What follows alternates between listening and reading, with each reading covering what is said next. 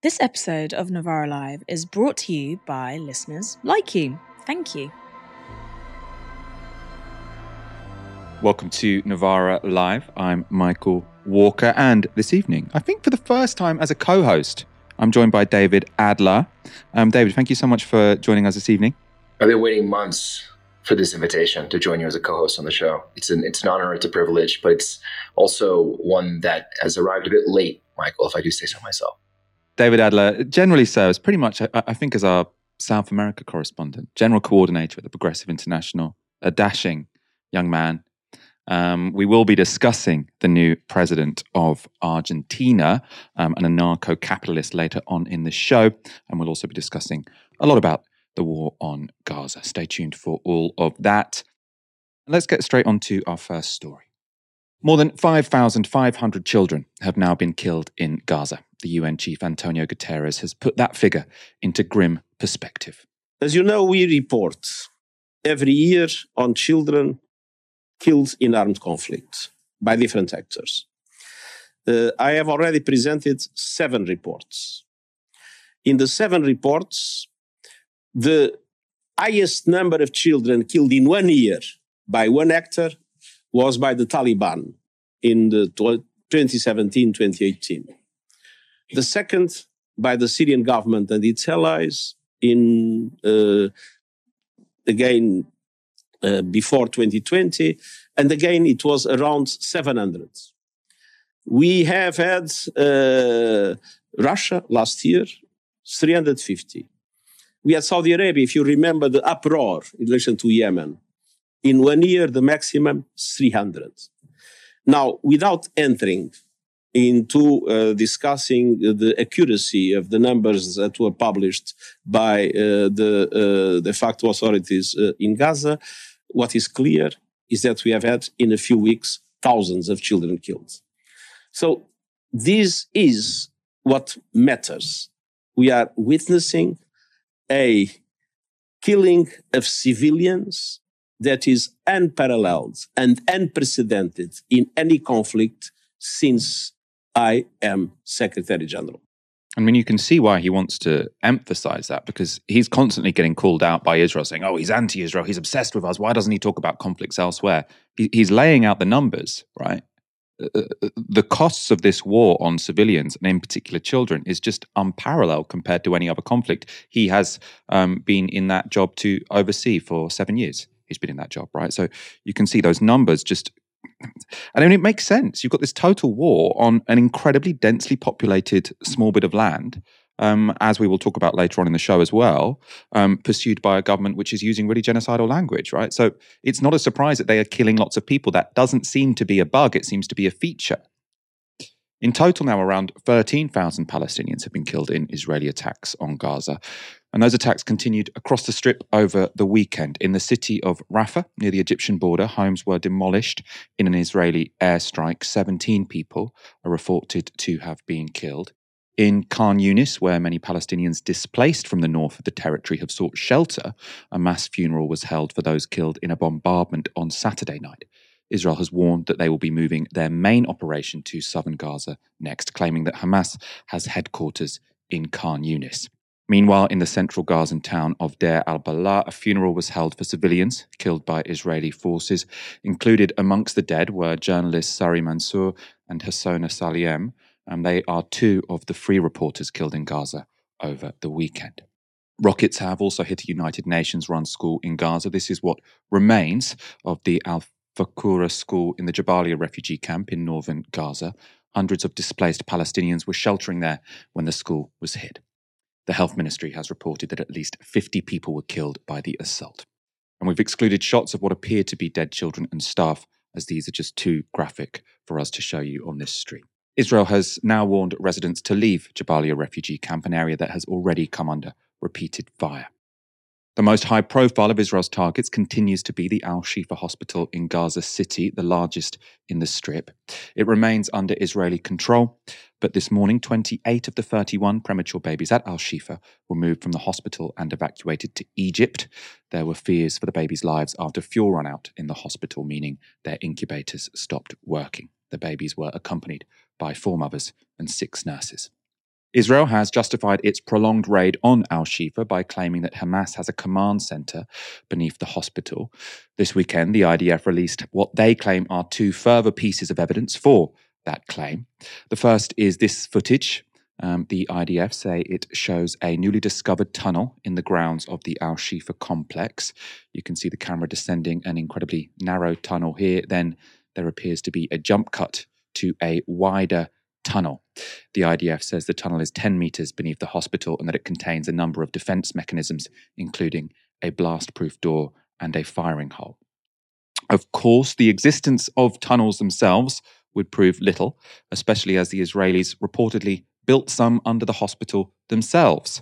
This is from a 2014 article in the pro-Israel Tablet magazine. The Israelis are so sure about the location of the Hamas bunker, however, not because they are trying to score propaganda points or because it has been repeatedly mentioned in passing by Western reporters, but because they built it.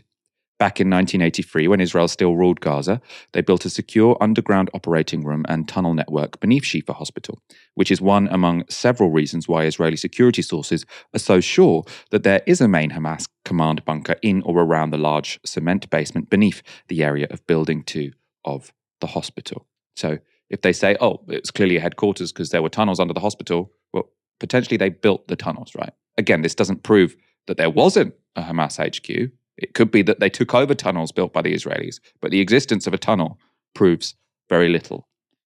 Now, Israel's second piece of evidence is CCTV footage they say was taken in Al-Shifa on the morning of October the 7th. And this video shows what the IDF says is a hostage being brought to hospital by Hamas militants, or sort of strong-armed into the hospital by Hamas militants. And in this second video, the IDF claims that another hostage is shown being brought into the hospital by Hamas fighters, where he's handed over to medical staff. Now, again, that doesn't seem to me to prove the hospital was being used for military purposes. Hamas wanted their hostages alive, and so they would take them to a hospital if they needed treatment. I'm not sure what the IDF wanted. Did they want the doctors to turn them away?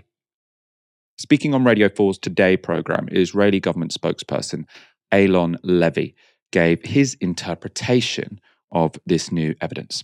Israel has now produced abundant evidence that Hamas was exploiting that hospital for military purposes. Just yesterday, we released a video of a tunnel shaft that extends 10 meters underneath the hospital complex. That's more than 2 double-decker buses stacked on top of each other, leading to a 55-meter-long underground tunnel, leading to a blast door with a firing hole. Now, I've been to the Royal Free Hospital in London. I've never seen one of those under the hospital. It's very clear that Hamas was using it for military purposes.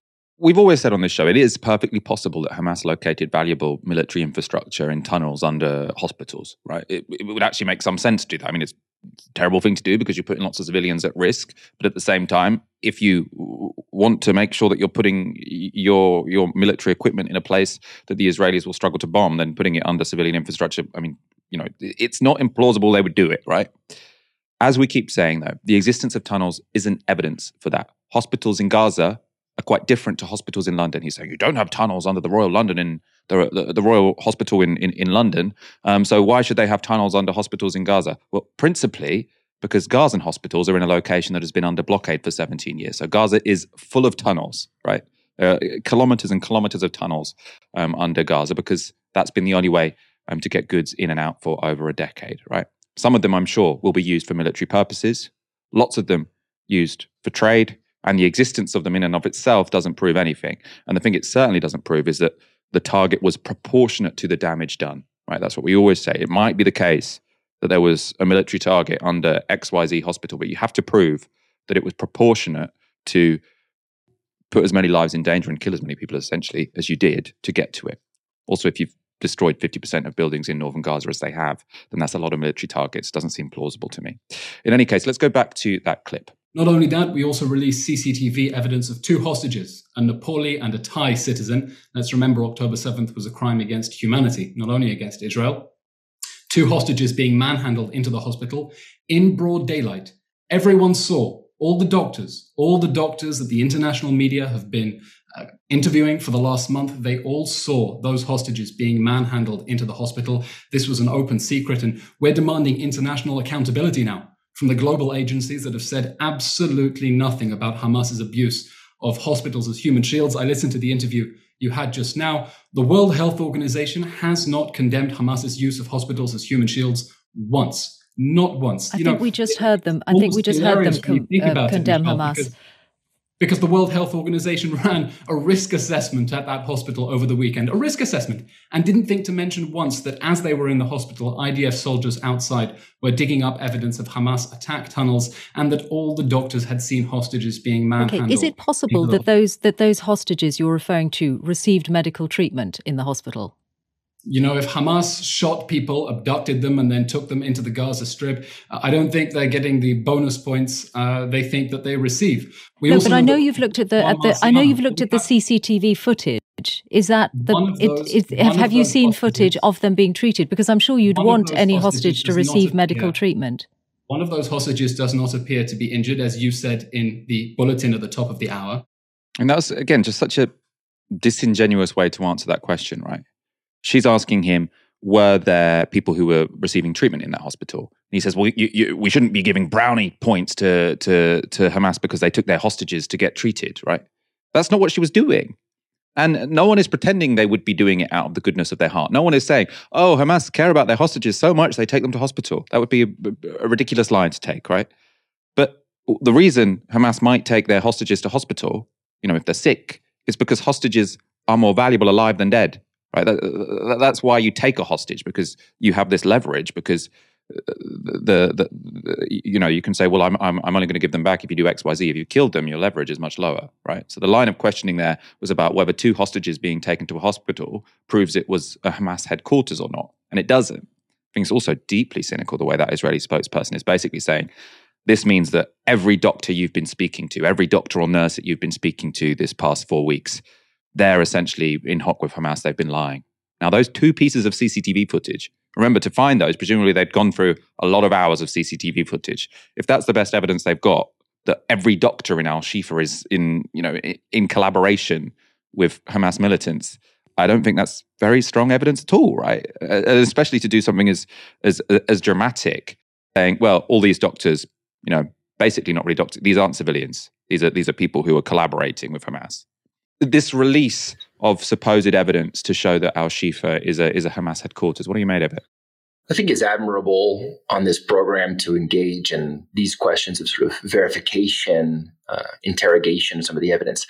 I also think it's kind of missing the point. I mean, you mentioned the cynicism of this Israeli spokesperson, and I think it falls into a much longer line of sort of cynical portraits of the Israeli logic of this conflict. And I think it might be our task to not fall particularly into that trap. I mean, we'll all remember not so long ago when we were debating whether it was an Israeli airstrike or artillery, or it was a failed Islamic Jihad rocket that fell on a hospital. We spent hours, if not days, debating whether or not Israel bombs hospitals while they were still bombing hospitals, while we still had a much longer record of Israel bombing hospitals and schools. We spent all this time talking about whether or not the Israeli military participated in the death of civilians, for example, during October 7th, either to stop the advance of Hamas fighters or to protect civilian lives, as they're saying. But we get caught in these questioning of motives, of details, of forensic aspects of some of these particular moments in this conflict, and we lose sight of what Antonio Gutierrez was saying at the top, which is that more children have died in this conflict in a month than in any other conflict. It's an unprecedented conflict in the 21st century in that regard. And this is what Israel wants, because it's entered into a very sort of non-falsifiable logic of its current conflict with Hamas. Current conflict with Palestine, right? Sometimes they say it's with Hamas, and then we point to the West Bank and they say, oh, that's also about Hamas. Sometimes they say it's about Israel and anti-Semitism, and then they choose to say, no, but non-Israelis were taken as hostages. It's therefore a crime against all humanity. This is a global cause, right? Sometimes they say we're doing a surgical strike on Gaza. Other times, their own generals say our goal is the eradication of Gaza, is the settlement of Gaza, the annexation of Gaza. We want them to be located elsewhere. And so I don't think we should fall into the trap of saying, oh, there's a fog of war and we're trying to find our way through the fog of war. Rather, we should be looking for who's creating that fog, right? In whose interest is it to be kicking up dust and forcing us to walk through that fog instead of focusing on some of the basic facts of children dying, of families being evacuated, of an entire part of Palestine being razed to the ground, and the humanitarian questions that raises for us, but the basic kind of human question of how to create that durable and lasting peace, which Israel does not want to do. And it should come as no surprise, therefore, that we see this galloping new line from members of the cabinet and very vocal parts of the Israeli media to say, we will not bend the knee to international law, to pressure from our Western allies. We will do whatever we want, whenever we want, and we'll create a logic around that sense of impunity that suits us. And either that's in the details, saying, oh, we did this bombing because of those Hamas headquarters, or they're in the grand scheme of things, right? Kicking up the dust of anti-Semitism or, clash of civilizations under which any type of crime, any type of violence can be justified under this banner of an existential threat to the state of Israel. And so I think that, we need to do this, especially over the medium term, as pressure builds for serious mechanisms of international accountability, taking the architects of this unfolding genocide to the International Criminal Court and trying to make the case that must be made for their accountability. But I think it's also incumbent upon us not to lose sight of the general situation in Gaza, which is genocidal, textbook, as many people have said. And then that becomes the demand for a ceasefire, not this or that particular crime, although we could spend days, hours, years discussing the details, motivations, particular logic through which Israel is attempting to justify its particular actions, but to really focus on the kind of key headlines of why every major human rights organization, why every major organ of global civil society is now cohering around the same demand, because the loss of life is simply intolerable, regardless of, as you mentioned, Michael, a tunnel built here, a tunnel built here, a Hamas headquarters here, or a Hamas headquarters there. The other issue is, what's this all for? So why are they destroying this or that tunnel? There needs to be some sort of end goal to which this is aiming if they have any hope of sort of justifying what they're doing, which, as regular viewers of this show will know, we don't think they do. But on this point, I do want to go to something that was in The Economist recently, because while the war continues to destroy entire families, there is apparently still no sense among its Western backers what it will achieve, right? This is a passage from an Economist article over the weekend. After 2 days of talking to officials about the plan for post-war Gaza, the inescapable conclusion is that there is no plan. The shattered enclaves will need external help to provide security, reconstruction, and basic services. But no one, not Israel, not Arab states or Palestinian leaders, wants to take responsibility for it. America hopes that Arab states will contribute troops to a post-war peacekeeping force, a proposal that is also backed by some Israeli officials. But the idea has not found much support among Arabs themselves. Ayman Safadi, Jordan's foreign minister, seemed to rule it out altogether at the conference. Let me be very clear, he said. There will be no Arab troops going to Gaza, none. We're not going to be seen as the enemy. The Economist goes on. The reluctance is understandable. Arab officials do not want to clean up Israel's mess and help it police their fellow Arabs. But they also do not wish to see Israel reoccupy the enclave, and they admit, at least in private conversations, that the Palestinian Authority is too weak at present to resume full control of Gaza. If none of those options is realistic or desirable, it's not clear what is. Now, I find, interesting article, right? But I find it very interesting that was published in The Economist a couple of weeks after they put as sort of their main leader why we shouldn't have a ceasefire now. We shouldn't have a ceasefire now because that would only be building up problems for the future. They're saying Israel has every right and should continue to go in there and try and destroy Hamas, however much civilian casualties they cause along the way. And the message being, it might be difficult in the short term, but at least in the long term, this is creating some possibility of peace. Now, in the same newspaper, right, a couple of weeks later, they're saying, oh, also, by the way, even if Israel do achieve their goal, which is probably unrealistic, by the way, of destroying an organization which has been in control of a territory for 17 years, is going to be very deeply embedded, right? Even if they do succeed in that goal, well, actually, there's no plan for after that anyway. So The Economist is backing the continuing of the fighting, the continuing of the bombing, which so far has killed 13,000 people, more than 5,000 of them children, right? That's all fine with the Economist. You should keep doing that because it's justified. The means justifies the ends. You could say the ends justifies the means. The ends, yeah. And now they say, well, the end, actually, we've got no idea what the end is. Just seems completely stupid to me. I agree with this article that there is no plan, but if there is no plan, then what you should do is have a ceasefire and come up with a plan. And to be honest, in this debate, I mean, I think that means the international community has to really come in and say, Israel, you can't have what you want. I mean, presumably Hamas can't have what they want either. Get people around a table and say, this is a solution that could conform to international law. But saying, Israel, you just get to bomb as much as you like, even though you haven't shown us any kind of plan as to how this is going to work in the future, just seems completely bizarre to me. I don't know how you can possibly justify that. We are going to go to a bit more footage now that was released today. So the big relief so far for the US and their allies is that Hezbollah and Iran haven't yet got involved in any serious way. Right? There was a worry that there'd be a war on multiple fronts for Israel. That hasn't happened. The Houthis in Yemen, though, have hijacked a ship in the Red Sea, though. This footage here shows a helicopter painted with Palestine and Yemen flags landing on the vehicle carrier.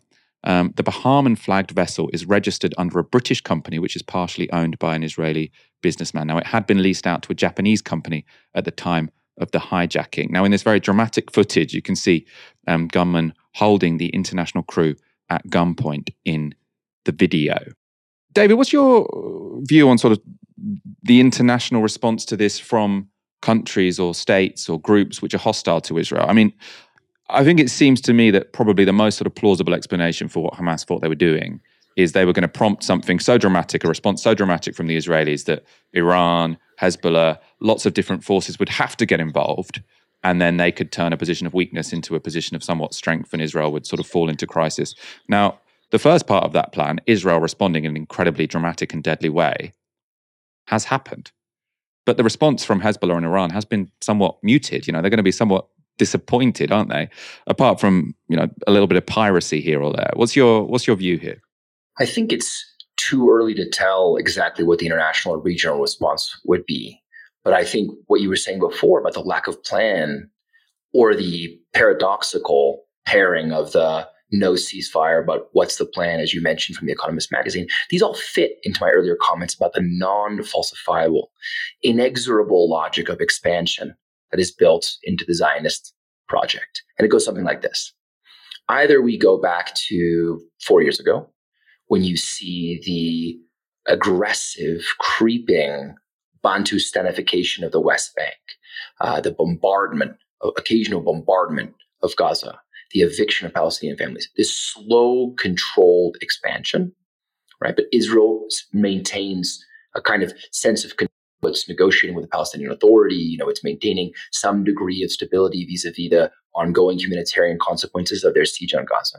Either they do that, and Israel tells the world, specifically its Western backers, look, we've got this under control, as they creep into these Palestinian territories, violating previous agreements, aggressing over territorial and ancestral lands of Palestine.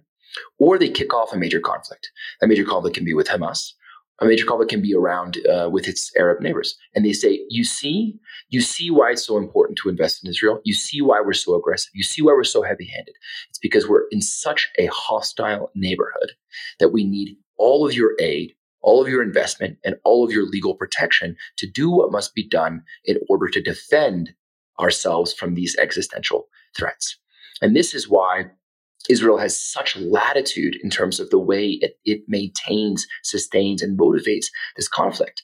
Because we've seen that these Western backers will also twist themselves into knots to justify Israel's decisions, right? We've seen the famous clips of whether it's Blinken or Ursula von der Leyen accusing Putin of war crimes, that we then replace Russia with Israel. All of a sudden, no, those aren't war crimes. We've seen The Economist say no ceasefire, we must go ahead with this conflict with Hamas. They must be taken out. You cannot negotiate with terrorists, right? And when Israel says, oh, that's not really our goal even, we're trying to extinguish and exterminate and evacuate all of Gaza, they go, well, that also makes sense because everyone's complicit. All the doctors are complicit, as you mentioned in the opening segment. All the neighboring countries, are supporting these Gazans. They should take them as well. And so it helps us, I think, to look again at the core motivating, systematic, sort of political economic logic of Zionism, which is this intense sort of expansionist logic. And so we see underneath the hood of some of these more concrete, specific military actions, this inexorable idea that either Israel expands to eliminate Palestine, as Netanyahu was showing in his new map of the Middle East at the United Nations, or they integrate the Palestinians into a kind of so-called one-state solution, which no one in Israel appears prepared to accept. Right? And so I think when we think about these regional consequences, what concerns me most is the thoughtlessness of the Israeli government. I think that they don't care and don't really know what would be the consequences of escalation. And they've hoodwinked their Western backers into not thinking also about the consequences of escalation. Because for Israel, thinking back to what happened after the last kind of regional conflict, where they were able to basically occupy even more land in Palestine, make huge strides in their occupation. This sets them up in a very callous and kind of cruel way towards a win-win. Either they get away with committing these war crimes and there's no regional escalation, or there's a regional escalation that allows them to do, frankly, genocidal, ethnically cleansed clearing of Palestinian territories in the name of the defense of the project of Zionism. That's why the American response I find so frustrating, because basically they say, well, we can't tell Israel what to do. But at the same time, they're putting their warships in the Mediterranean to basically say, well, Israel, if Hezbollah get involved, if Iran get involved, we've got your back, we've got you covered. Which is essentially saying to Israel, that's the only thing that actually could have disciplined Israel in this. The consequences of this developing into a regional war would be catastrophic, right? I don't think anyone's here saying, God, please, Hezbollah, start shooting your rockets. But the fact that Israel can do this, and it has this insurance policy, which is that, well, if they annoy the neighboring states too much, then America will have their back. I think just gives them license to get away with murder would be an understatement, wouldn't it? Because it seems to be getting away with genocide. And we will be going back to some sort of new statements from Israeli politicians towards the end of the show, who have really been upping the ante when it comes to the genocidal language, which we've been sort of showing you repeatedly on this show. Next story. A self-styled anarcho-capitalist has won Argentina's presidential election. Javier Milei won 56% of the vote in Sunday's runoff, compared to 44% for the centre-left Sergio Massa. Milei promised radical change in his acceptance speech. The situation in Argentina is critical. The changes our country needs are drastic. There is no room for gradualism. There is no room for lukewarmness. There is no room for half measures. The drastic measures Milei has promoted include ditching the Argentine peso in favour of the US dollar. He says that's necessary to control inflation, currently running at 143%. Milei has regularly appeared on the campaign trail with a chainsaw in hand, indicating his desire to slash state spending. In this clip, Milei explains his plans for various government departments. Turismo y deporte, afuera. Ministerio de Cultura, afuera. Ministerio de Ambiente y Desarrollo Sostenible, afuera. Ministerio de las Mujeres y Género y Diversidad, afuera. Ministerio de Obras Públicas, afuera. Aunque te resistas. Ministerio de Ciencia y Tecnología e Innovación, afuera. Ministerio de Trabajo, Empleo y Seguridad Social, afuera. Ministerio de Educación, adoctrinamiento, afuera. Ministerio de Transporte, afuera. Ministerio de Salud, afuera. Ministerio de Desarrollo Social, afuera. Se acabó el curro de la política. ¡Viva la libertad, carajo! Along with closing departments, including the Ministries of Culture, Women, Health and Education, Milei wants to loosen gun laws, abolish abortion, and allow the sale and purchase of human organs. The BBC spoke to some Argentines who voted for Milei. This is how they explained their decision. No estoy de acuerdo con todas sus políticas sociales, pero sí con la mayoría de las económicas. Y me parece que Massa no está dando su plan, no está diciendo qué va a hacer. Mucha corrupción con el gobierno que está, mucha pobreza, mucha inflación. Como ministro de Economía no hizo nada. Es el peor gobierno de la historia de la Argentina después de la democracia y por eso decidí votar un cambio. Me inclino por Milei porque el modelo de país de este joven es un país, como te dije, libertario, sin un hombre honesto, que eso ya es mucho. Se eligen de dos modelos muy diferentes, entre un modelo que para mí ha fracasado en América Latina y un modelo que es algo diferente, que no me convence del todo, pero que muestra algo diferente y bueno, hay que, para mi gusto, darle la oportunidad. El futuro está en un cambio y el cambio estará por verse, pero no lo que hubo, Son años de lo que hubo. David, as I say, you really are informal Latin America correspondent. Looking at those vox pops from members of the Argentine electorate, and then I suppose also how extreme this guy seems.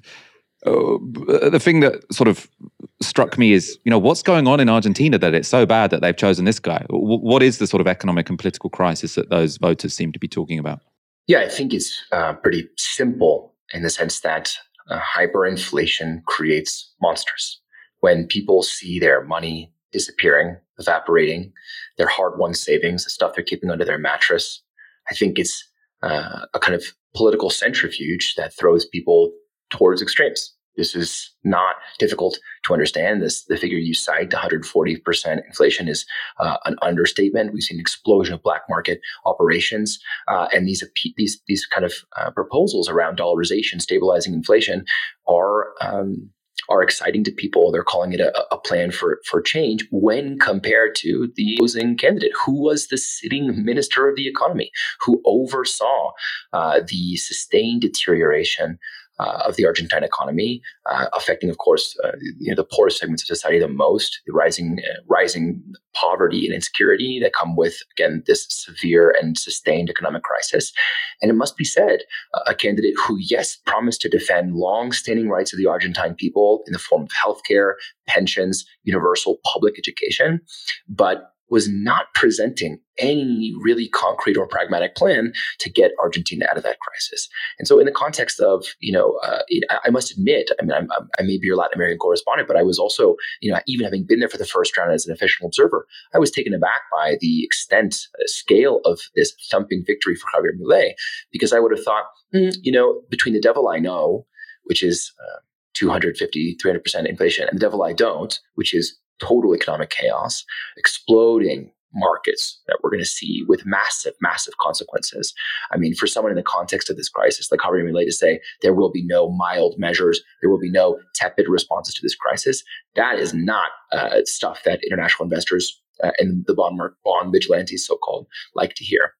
So there's a lot to unpack here, Michael, but I think the most important thing which we should get onto is really who is Javier Milei, because I think it's very easy to kind of laugh at this kind of Reddit candidate, someone who seems to have emerged from the 4chan universe in ways that are both shocking and despairing, but also kind of exciting to a certain segment of the most cretinous people online. But it's helpful to go kind of systematically through some of those views, because those views, the core kind of nucleus of that program, is going to determine what people he surrounds himself with, what kind of control over the state he's able to exercise, and what program ultimately gets implemented. Because that woman may have been right. Javier Milei, I don't doubt that he is in his own way not a thieving man, but it doesn't mean that the people he's surrounding himself with, a program of total sacking of the state, absolute privatization, won't have devastating consequences. So who is Javier Milei? Javier Milei, as you mentioned, is a self-styled anarcho-capitalist with extreme views on the criminal enterprise of the state. There's a guy who says, if I had to choose between the state and the mafia, I would choose the mafia. At least they have a code of conduct. He believes the state's responsible for nothing but the destruction of people's lives and, of course, the destruction of Argentine glory. He wants to return the country to its, not 20th century, 19th century glorious liberal past, which is a nostalgia that we haven't even heard from the most extreme form of populists who only can harken back 75 years. He says, no, I'll do you one better and harken back over 125 years to 19th century Argentina. Now, again, this could be cause for laughter in some corners of the internet, cause for celebration. But let's go systematically through some of these views. So beyond the anarcho-capitalist market solve everything, let's see how that applies to education. He wants to privatize all education, doesn't believe in public education or public schools.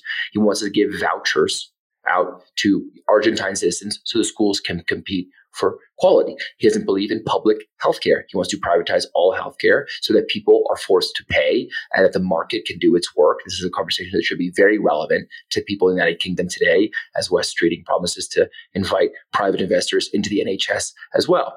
That, of course, same marketeering applies to the sale of guns, the sale of organs, even the sale of children, where he thinks, again, markets should be determinative, not the overbearing norms and institutions of the state.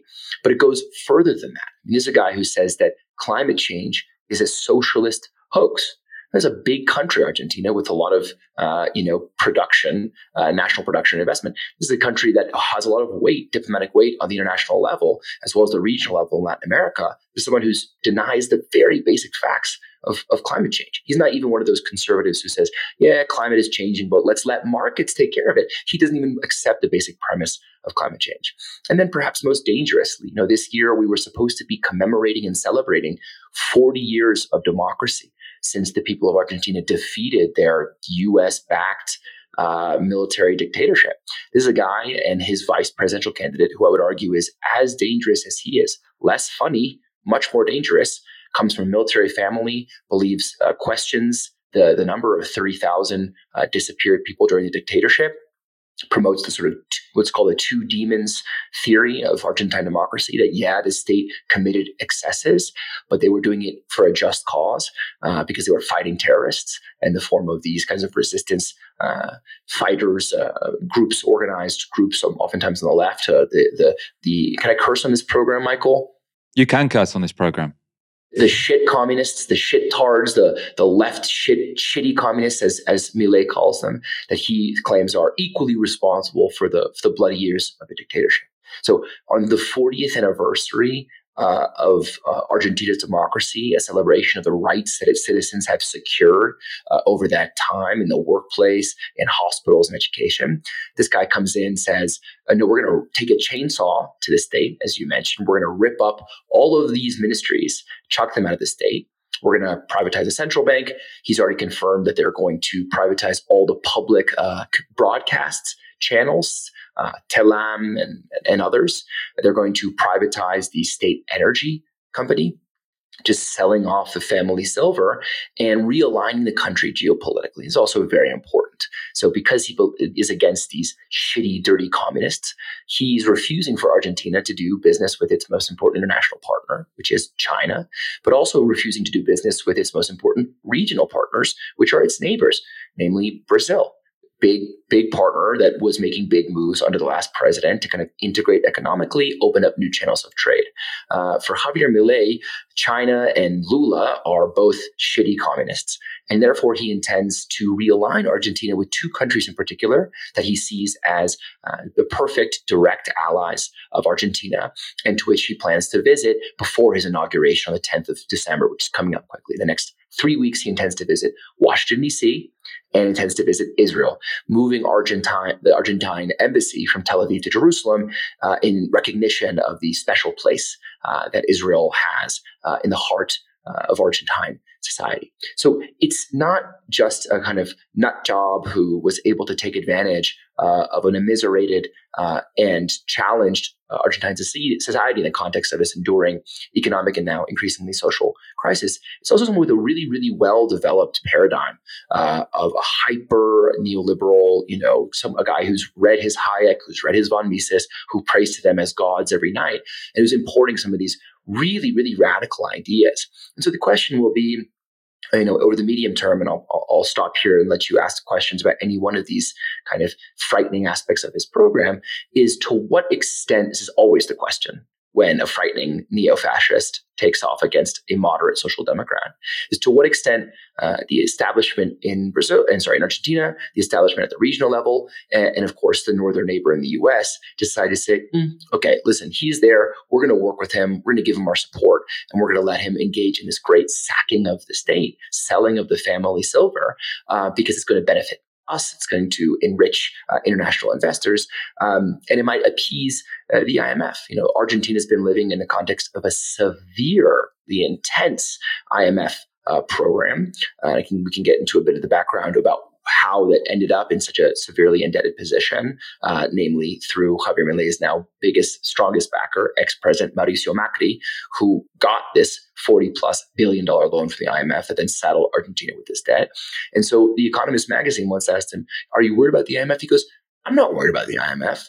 The IMF's austerity package is nothing compared to the austerity package that I will introduce as president of Argentina. So this is the ultimate tragedy where we are, Michael. You've got a president who's promising to resolve the economic, social, and political challenges that Argentine citizens are facing with real suffering that we cannot look away from. but whose program is only guaranteed to exacerbate those social, economic, and political crises towards a more general crisis, which is why many people are thinking, God, can he even survive these 4 years in office with such a radical program that is really designed not to address or ameliorate, but to exacerbate the underlying structural and superficial challenges that are facing Argentina today? I'm going to probe you with some more questions in a moment. First of all, I want to show some footage. I mean, you mentioned the pro-Israel there. We've got some footage here of Javier Milei on the campaign trail waving an enormous Israel flag. As you say, he has pledged to join the US in moving the Argentinian embassy to Jerusalem. So very much someone in support of the state of Israel, including in its war on Gaza. As you say, sort of, he says he is a proper alternative to a failed establishment. And as again you say, he really goddamn hates the left. Take a look at this interview. Al zurdo de mierda no le podés dar ni un milímetro. Pero ¿me podés definir zurdo de mierda? Que no Todos lo los que, digamos, los colectivistas, los que ponen, digamos, o sea, esa idea... A ver, ¿por qué le pones de mierda, digamos? Porque son una mierda. O sea, vos mezclás... No, pero es que si pensás distinto te van a aniquilar. Ese es el punto. Es decir, vos al zurdo no le podés dar un milímetro, porque le das un milímetro y lo toma para destrozarte. Es decir, digamos, o sea, vos no podés negociar con el zurdo. No se negocia. No se negocia con esa mierda, no se negocia porque te van a llevar puesto. Just saying, don't negotiate with leftists because if they agree with you, they'll kill you. I mean, who's he talking about there? Is he talking about the sort of social democratic incumbents who he's replacing, or is he talking about? I mean, it sounds to me sort of like a Twitter rant against like online leftists. Like, what is the context here? How should we understand what he's saying there? Yeah, it's totally deranged. I mean, I think it's important to clarify what he's referring to as communism is the most like light touch social democracy a la Latin America. You know, this is someone whose views are so extreme that, again, he would paint Lula as a raving lunatic communist who is, you know, seeking to destroy all individual liberties in the name of some revolutionary Leninist project. You know, this person, things are moving so quickly in terms of these morbid symptoms of kind of whatever you want to call it, late stage capitalism, but particularly in Argentina, that, you know, this guy who was considered kind of a laughingstock figure so recently can deliver this thumping victory. And so I think it's really helpful to get behind that victory, get behind the appeal, get behind the vox pops, as we saw at the beginning of the segment, to understand just what happened with Argentina's debt.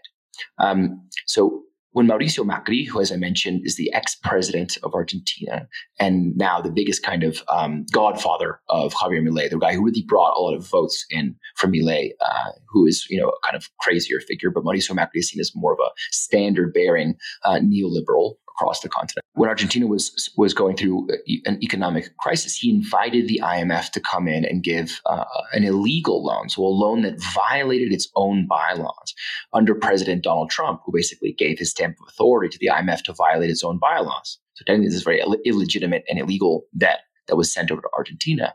And it's not as if, you know, without getting into too deep of a conversation about kind of macroeconomics and the international financial or monetary systems, you know, this money came in as a debt package or as a bailout package and immediately left the country because it was immediately used to pay off Argentina's international creditors. So what happens is Trump under Macri approves this $41 billion loan that comes into Argentina, immediately leaves the country to pay off its international creditors and leaves its people with a completely unsustainable level of debt. And what does the IMF do? Looking at the worsening crisis that it is inflicting on the people of Argentina, as hundreds of thousands of people are marching on the streets decrying this debt deal, saying it's illegitimate, it's illegal, and it's unjust. The IMF says, we're going to introduce surcharging. We're going to charge you extra, a kind of penal extra charge on top of your debt because it's going to motivate you. It's going to motivate you to pay us back even quicker. So there was absolutely no forbearance on the part of Argentina's international creditors. And I think it's really important to emphasize this because this was not an Argentine election. This was, in every sense of the word, an international election. It's international in the sense that the structural determinants of Javier Milei's appeal are international, namely from the United States, DC-based, Washington, IMF that we run, even if a European is technically in charge.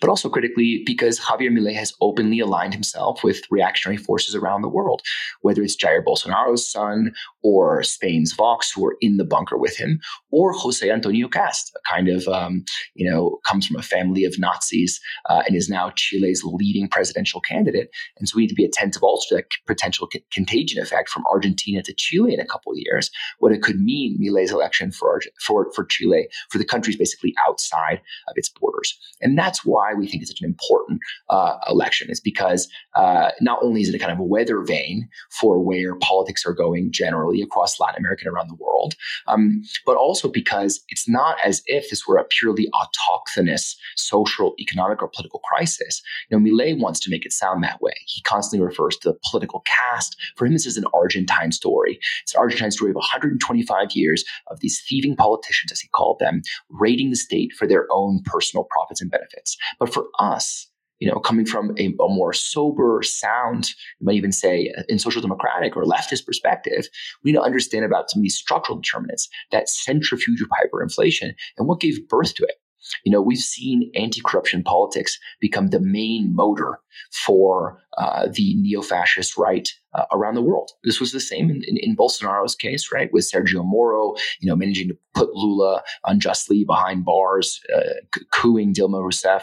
This is, the next door neighbors of Argentina, and a long-standing idea that all that left governments do is steal and rob from the people and enrich themselves.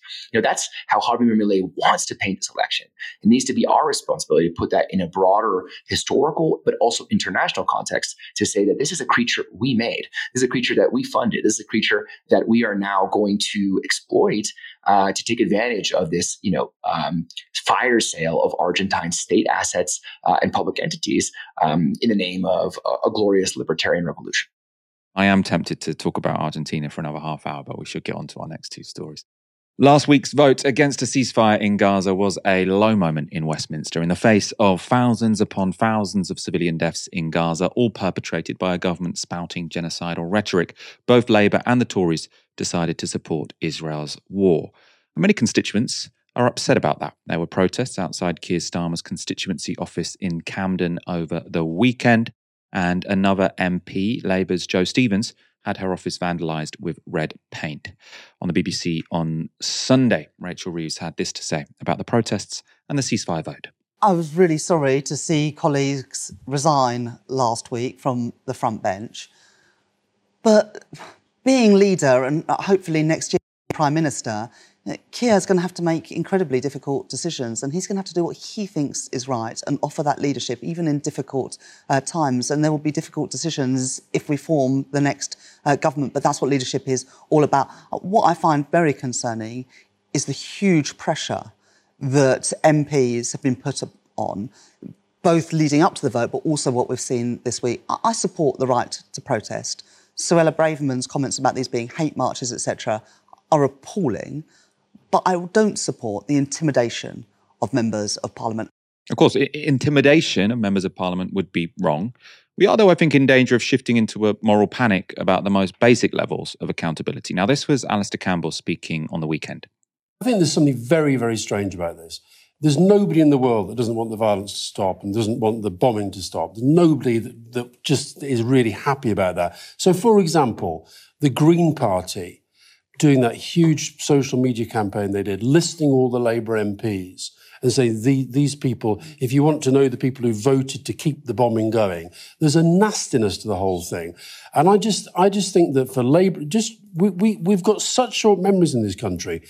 Joe Cox, I'm doing a memorial lecture for Joe Cox later this week. David Amess, 2 MPs got killed. And you now see a situation, because MPs are doing what, they're paid to do, which is represent, take part in votes, yes, follow the line sometimes from the party, but then to see, Rushanara Ali, who's a very, very good MP, thousands of people outside her, marching on her offices. Keir Starmer, whether people like him or they don't like him, he's entitled to a private life, he's entitled to a family life, to have people... And we had this during the Iraq War, people turning up outside our house protesting, and I think Rachel's absolutely right. Protest is fine, trying to intimidate people and silence them is wrong. So there has been one report of a protest outside an MP's house. It was in the Daily Mail. The MP was not named. in any case, if it has happened, I don't think protesting outside an MP's home is a good idea. Notably, though, Campbell went a lot further, and he seemed to have a problem with even listing which MPs voted against a ceasefire, as the Green Party did. Now, this was the Green Party post on social media, which Campbell finds so unpleasant. I mean, it's odd he finds that so concerning, because MPs' voting records are online anyway. Publicising voting records seems to me like a pretty basic tenet of democracy. It's also odd because Alastair Campbell has quite recently done exactly the same thing. In 2019, Campbell, who has 3 times as many followers as the Green Party, published this list of every Labour MP who failed to vote for a second referendum on Brexit. That list was published 3 years after the murder of Joe Cox, which, according to Campbell's own argument, means he should have known better, right? He's saying that's the context in which the Green Party tweeted this, and that's very problematic. Well, he did the same thing. Campbell has also encouraged constituents to go and personally protest individual MPs.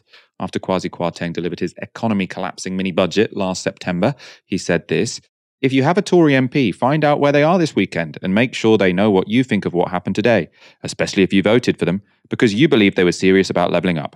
This nonsense can be changed, but only if those MPs go back to Westminster and change the minds of the people at the top."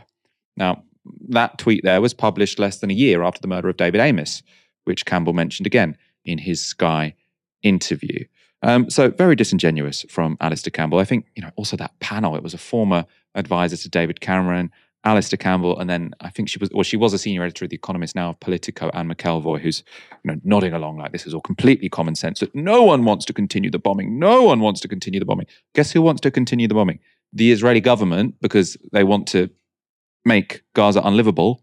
And then it seems that there are lots of people in the world with lots of power who are very willing to let them continue to do that. The idea that everyone wants to stop the bombing, we just disagree on how to do it. Yes, some people want the bombing to stop when everyone has been either killed or driven out of Gaza. No one is suggesting we bomb Gaza forever. The question is, at what point do you stop bombing it? Do you stop bombing it while there are still some people alive? Maybe, because it doesn't seem like Israel is too keen to do that. David, I want to ask you. This happens all the time. These conversations, sort of like the safety of MPs. Are they being intimidated? And I mean, it is important to know. Like, there are 2 MPs who have been violently killed in this country since 2016. So I don't think it's unreasonable for MPs to sort of have concerns about their safety at all. I also don't think protesting outside people's houses is a good idea. Their family will be there, or their family might be there. But what Alastair Campbell said, there were sort of like thousands of people marching outside Roshana Ali's constituency office. And for me, thousands of people on a demo makes it a more legitimate demo, whereas he seems to be annoyed that so many people turned up to this demo. I'm your Latin American correspondent, but I'm also your friend from the United States. And there's something that just reeks of a certain British sensitivity to how dare they, make us uncomfortable, the nastiness of accountability. And I think it's obviously not a surprise that it's Alastair Campbell who's making a comparison to the Iraq War and trying to sort of absolve himself in the process of absolving Keir Starmer of his own personal responsibility for the ongoing unfolding genocide in Gaza. I personally don't see any problem with protesting anywhere. A peaceful protest is a peaceful protest. We need to be mindful of the tactics and the language, and of course, making sure that any protest that we are endorsing or participating in is, not designed, whatever is designed with the spirit of civility in the broad sense of toward a specific political goal. But the idea that it's not legitimate to be raising voices, and I'm also nervous about leaning too far into their idea of what counts as intimidation, because the line between intimidation and accountability is so thin. And of course, we're not talking about cuts to health or cuts to education. We're talking about the murder of over 3,000 children. These are life and death circumstances, not hypothetical life and death circumstances. These are literal life and death circumstances. So the whole thing, it feels very,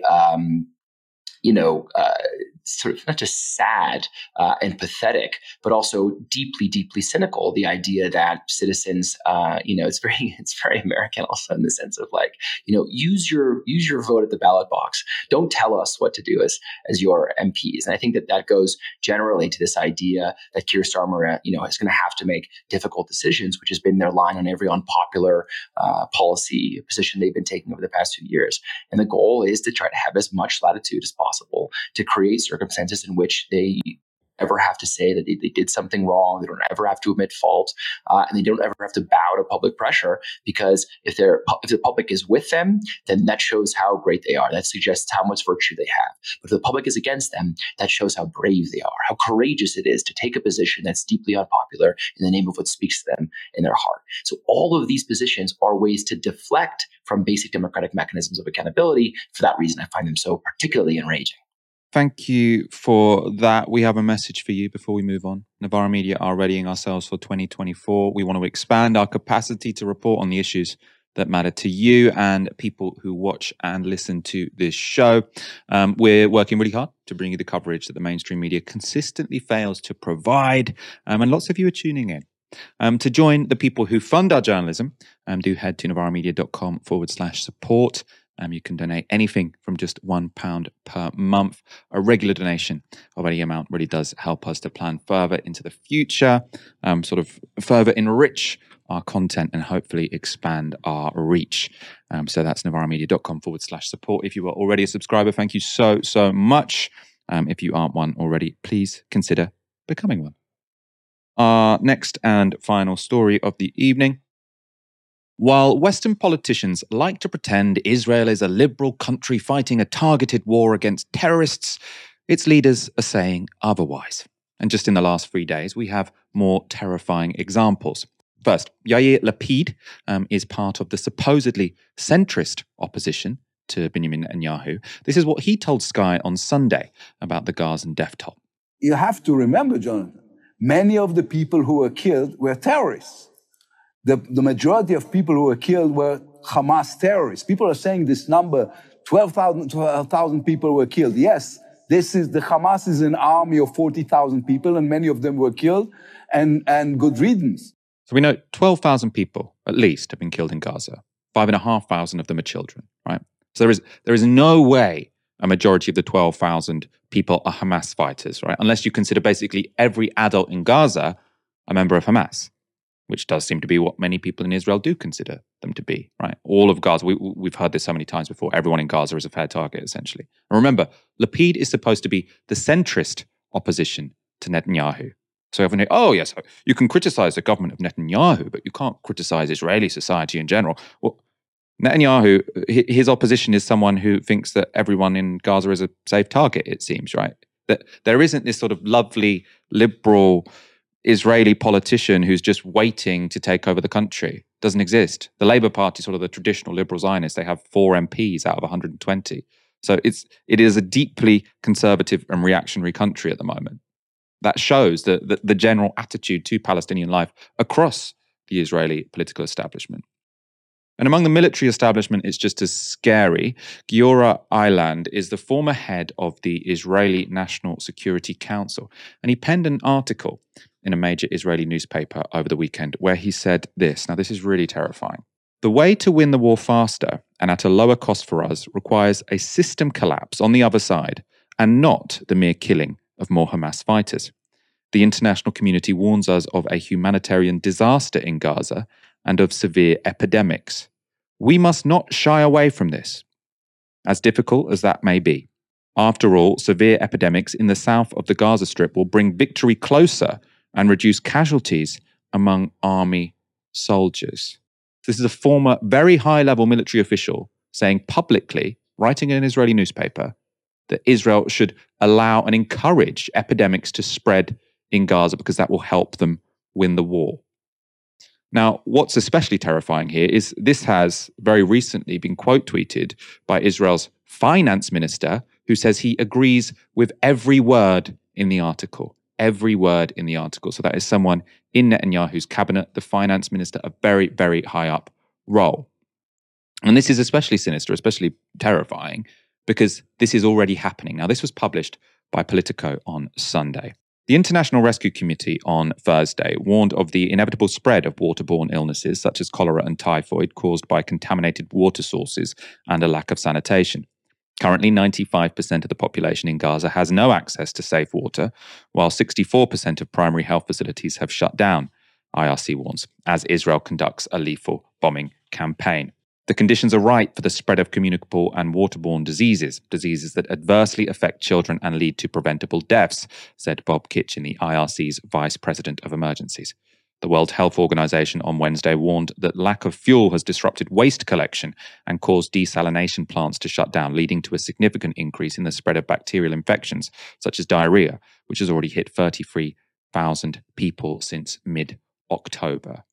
You've got senior politicians, the finance minister saying he agrees with every word in an article by a former major general in the military, who, as I say, sort of led the security establishment, who's saying we want to allow or encourage epidemics to spread. And you've still got Western politicians saying this isn't collective punishment. No, this is a targeted strike against Hamas. Cholera is spreading, right? Because they've cut off the water supply. They've cut off the fuel so the desalination plants don't work. And what happens in that situation? Disease spreads. Now, you've still got people in the West, still got people in Britain saying this is just the inevitable consequence of war. It's all Hamas's fault. They are backing collective punishment, which is already killing 5,000 kids and is going to kill a lot more. And that seems to be part of the plan. Now, it is incredibly grim, especially as the spread of disease will disproportionately affect children in Gaza.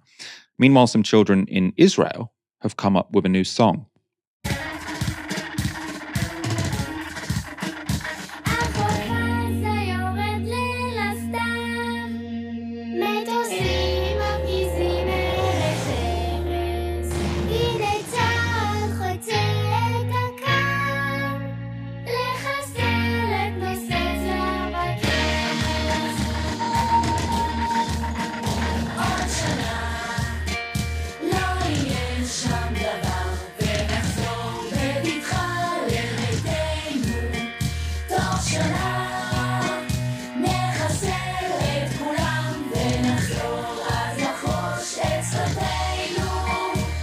Within a year, we will annihilate everyone, right?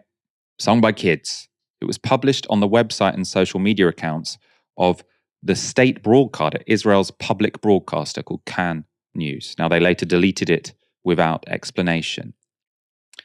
Of course, there is some dissent to this intensely violent message coming from Israeli society. But it is heavily policed. At a small protest in favor of a ceasefire in Tel Aviv on Saturday, police didn't allow signs saying, "One massacre does not justify another," "No to apartheid," "No to the occupation and siege," "Stop the war," and "Bibi go home." Those were all taken out by the police and weren't allowed to be held at a protest. David, this is all very much reminding me of segments we did on this show when it came to sort of Russian politics and society when they invaded Ukraine. You had the Z movement, sort of popular outpouring of support for a brutal invasion of a neighboring country, right? Genocidal language coming from politicians. And when that was the case, we did those segments, but so did the BBC, so did all of the major liberal outlets. They all said, this is shocking. Russia is a sick society. We need to sanction it. It's beyond salvageable, right? The whole society is sick, is what we heard. And we're seeing pretty much the same scenes in Israel, but we're still pretending that Israel is this normal liberal country that's just doing an aggressive counter-terrorism operation. I think this gets to the core of why by we I mean the community around Novara and around the world, are against a war. We call ourselves anti-war. We call ourselves anti-war not just because of the consequences of war, which is, of course, a motivation that is sufficient to call for a ceasefire, to pursue a negotiated, peaceful settlement to some of these conflicts. But because war itself is a cause, war is an engine of genocidal sentiment, especially in the context of a government that the international community has been decrying for months as highly reactionary, neo-fascist, very homophobic, if we want to go into the realm of social policies. And if you have that as the vanguard of a government, then war becomes an engine through which those fascist and genocidal ideas are then transmitted to a society. You show the clip of the children singing, and I think is a great example of what I'm trying to illustrate and what I think is the core spiritual logic of the anti-war movement, as I understand it, and as I feel we should all understand it together, which is that war creates genocidal sentiment. War itself is an engine of hatred and division. I think that we are all too often convinced that the consequences of war will create a movement for peace, that the consequences of war will motivate us to feel sympathy or empathy. We feel that the images of dead children and dead families and bombed out buildings will be sufficient to convince the perpetrators that they are committing not just crimes, but real humanitarian crises in the context of this particular war. But they're equally likely to harden the hearts of the people who are perpetrating those crimes, to radicalize, to militarize, to push them towards even more bloodthirsty genocidal sentiment. And that is the reason, the double reason for a ceasefire. It's not only so we can stop the violence and protect Palestinians in their fundamental rights enshrined in national and international law. It's also to try to stop, to try to notch that transmission, to clog that node that's moving from the highest levels of the Israeli government deeper and deeper into Israeli society and outward to its Israeli backers, who seek not only to justify but to motivate some of these really terrifying, truly genocidal sentiments that are becoming commonplace. That is why we stand so firm on an anti-war platform, not because this or that conflict are just or unjust, although I would be happy to debate those merits, as I'm sure you have many times on this program, but it's because war creates its own monsters that endure long past the narrow confines of a particular conflict to indoctrinate new generations with the trauma, and of course, with the hatred for the bogeyman opponent that is now hanging over their life, their society, their community for the rest of their lives. These will be defining moments that create and embitter entire generations of people against Palestinian life and livelihood. And that is what's most terrifying, I think, in this moment. I've seen a number of times sort of right-wingers say, oh, well, yes, they're killing Gazans, but did you see all Gazans were sort of cheering in the street after the Hamas attacks? So even the kids are cheering in the street after the Hamas attacks. Now, obviously, not all Gazans were cheering in the street after the Hamas attacks, but I'm sure you do have a lot of, hatred of Israelis in Gaza, right? That's not surprising. It's what I always say to my friends, whether they're sitting in Los Angeles or New York or London or anywhere in the West that's been aiding and abetting this Israeli regime. We do not control how people react to genocide. We do not control how people react to apartheid. We do not control how people react to ethnic cleansing and displacement. We can only control whether or not a genocide is committed. We can only control whether or not displacement is continued. We can only control whether we endorse, support, and justify ethnic cleansing. And that is why we cannot get caught in the trap of comparing certain hatreds on one side, certain hatreds on the other. It's why people always it's important to emphasize the difference between the occupier and the occupied. It's why it's important to emphasize this is not a war, because a war cannot be fought between Israel and Hamas. But it's critical to understand where those nodes of complicity are, because of course, people are going to react in that, talk about a centrifuge. People are going to react all sorts of ways to the conditions of their oppression and the systematic kind of elimination of their people.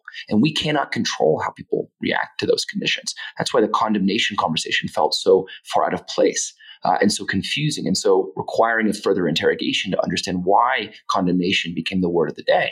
We can only control whether the side that we are aiding, abetting, financing, and protecting at the international level from the consequences of their crimes continues. And that is where we need to be focused, I think, in the days, months, and years ahead. I think that is where most on the left have been focused. Let's wrap up there. David, it's been a pleasure having you on this evening. Michael, I hope it's not the last time, even if it's the first, because it's always a pleasure to join me here in a more. I'd love to get you. I'd love to get you back on co-hosting soon. It has been a pleasure. Thank you, everyone, for watching this evening. I'll be back in the hosting chair tomorrow at 6 p.m. For now, you've been watching Novara Media. Good night. This broadcast is brought to you by Novara Media. Go to novaramedia.com/support.